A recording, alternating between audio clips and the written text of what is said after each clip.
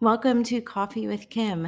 Good morning, good afternoon, or good evening, whenever you are tuning in. I'm so glad that you did. Coffee with Kim, where I share One Day Legacy, which is a format God had given me to read, write, and pray the Word of God. And in the month of March, and this is the last day of March, and it's going out with some crazy weather, right? Um, I really felt like God wanted us to spend time in Song of Solomon. Whenever I think of March, we think of St. Patrick's Day in green. Things are beginning to bud, and there's some movement happening. And doesn't it say in Song of Solomon, the winter is past and now we're moving into a new season? So I just felt like spending time in Song of Solomon, and it is such a journey. I hope as you guys have been reading it with me and writing some of the verses out and praying them back and journaling them, and you see yourself somewhere on this journey.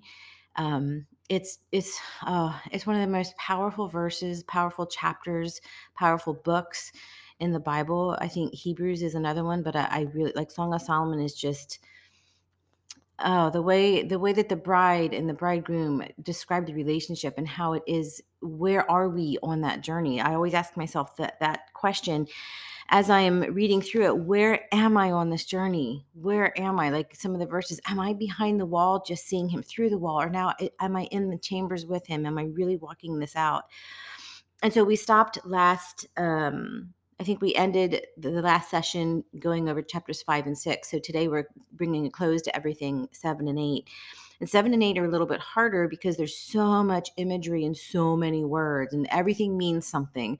The one thing with Song of Solomon is everything means something. And just because it doesn't use the word Holy Spirit doesn't mean it's not there. And just because it doesn't use the word God doesn't mean it's not there. Like he is painting this beautiful picture of what it looks like.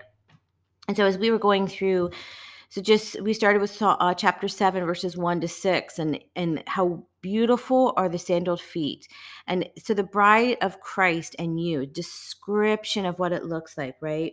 So let me grab my notes. I have so many notes, and I'm going to try and like give you notes, but then just share my heart with a lot of this too, because there's so much going on in the world. And I think, we have to keep going back. Well, not keep going back, but we can't leave the word ever. And so in chapter 7, there's a lot of water, which means the word of God. There's a lot of words about wine again, which is the Holy Spirit. So we mixed wine. We have the word of God and the Holy Spirit, which produce the Rhema word of God, right? And so when he says, to pick up your sandals, this is, that we are continuing to spread the gospel. There's something that's happened in our life now up to when you finally get to chapter 7, there is a dramatic shift in her. Should be a dramatic shift in us, that now we are all about him. My life is now a letter for all to read. What he's done in me, it's openly there. The scars are there. I was talking to a sweet friend yesterday, and I said, those of us with scars look differently. We talk differently. And this is what you see with her in chapter 7. She now has the scars. And he is saying, look, you are now this palm tree. And you know the history of palm trees, that the palm tree is so strong that the root is the same height as the tree above ground. So above and below, it's the same. Isn't that amazing? And that is why a palm tree in the wind and hurricanes, they never blow over because their roots are so deep. Is that not how we are to be? He says that they say it all the way through the New Testament in the epistles, Galatians, Ephesians, Philippians, and Colossians, how be rooted and grounded, right? Be rooted and grounded. So you think of that palm tree from Song of Solomon, chapter 7, verses 7 to 13, that our root is as deep as what you see above ground. And what happens too often, I think, in the body of Christ is you've just seen it. There's some podcasts out there and some docuseries. There's just some stuff going on, and it makes me feel like, wow, they had a lot above ground, but very little below ground. So how do we get that below ground? How do we get that root deep? Go back to Song of Solomon, chapter 1. Come into my chambers. Let me kiss you with the kisses of my mouth. Let me spend time with me, develop history with me, get oil from me so that when things happen, it's not just a show.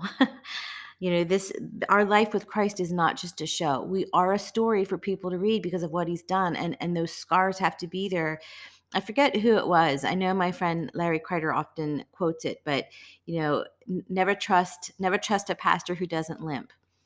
There's a part of our lives that as we journey through Song of Solomon, as we journey through this with God as our bridegroom, there's just places where the surgeon cuts out things of us. Like we were just studying in Hebrews, and the word of God is active and alive, but the second part of that is it cuts and exposes the nakedness and exposes what's in us so that there can be healing, so that we can go boldly before the throne of grace. That's what I see happening here.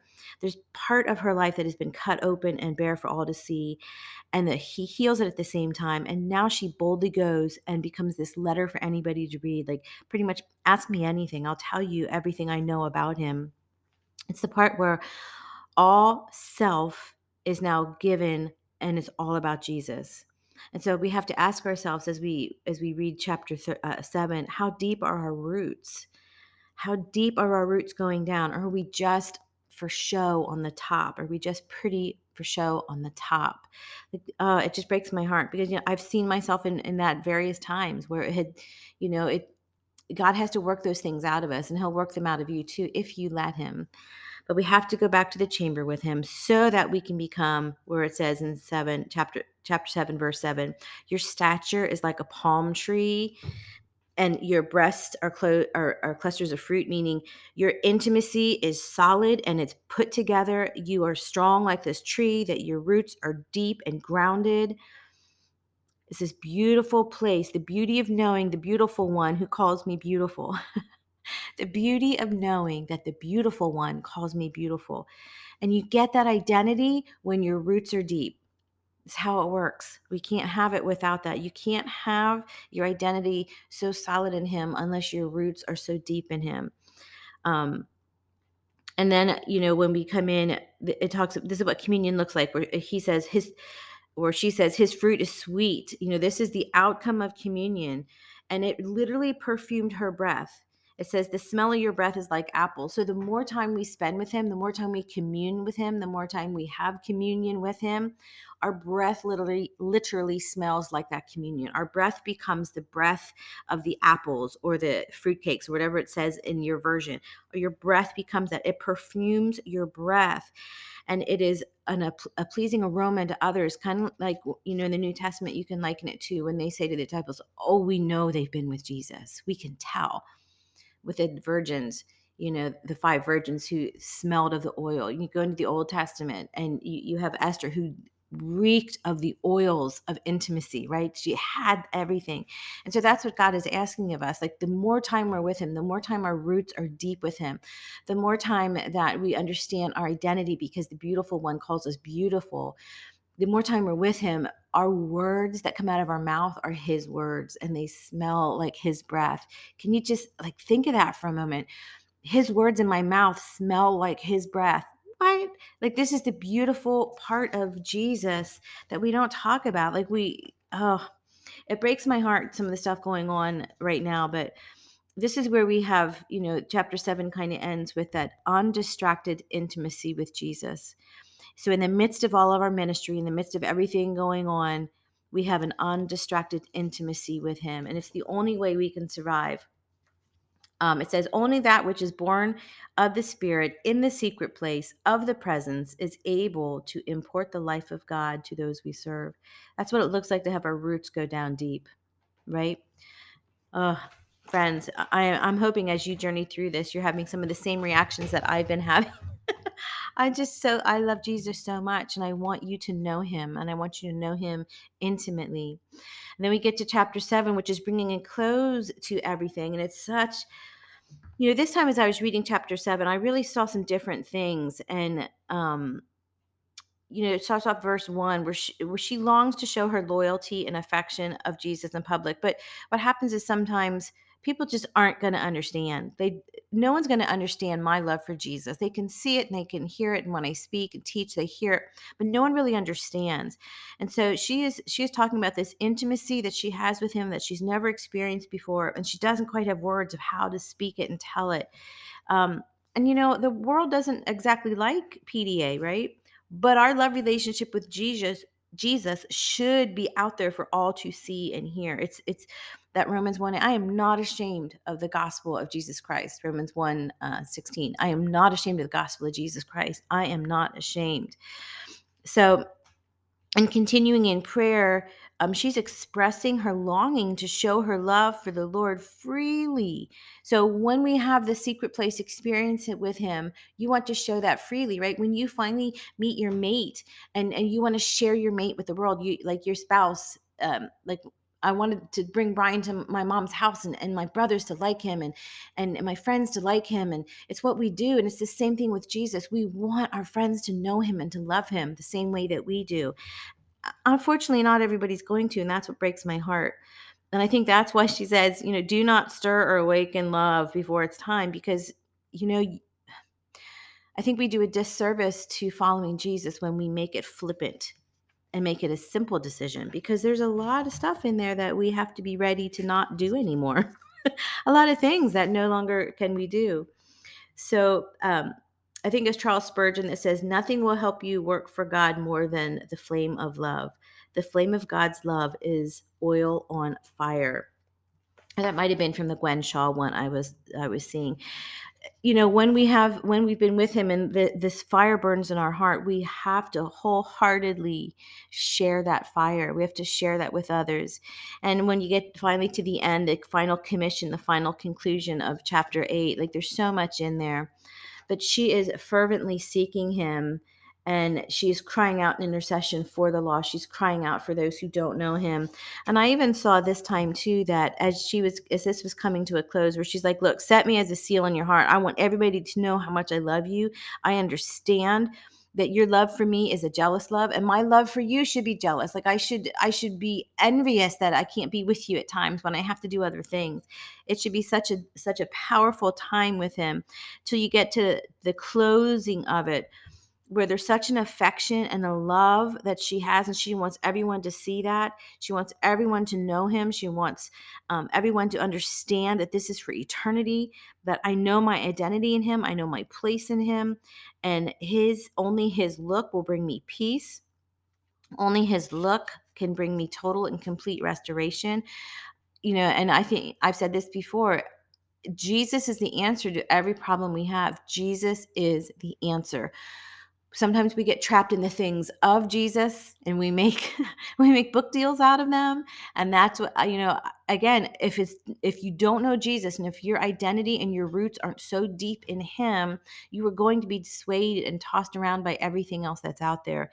And that's not what we want. God created this world to give to us, to tend, and we have a vineyard that he has given us, our life, our heart, that we are to tend, and we are to willingly tend that, willingly share it with other people, give the fruits to other people.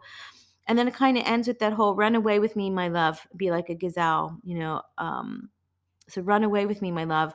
When I heard that last verse this time around, there's a lot of other things you can talk about it, but what I heard is, Maranatha, come, Lord Jesus, come. The bride says, come.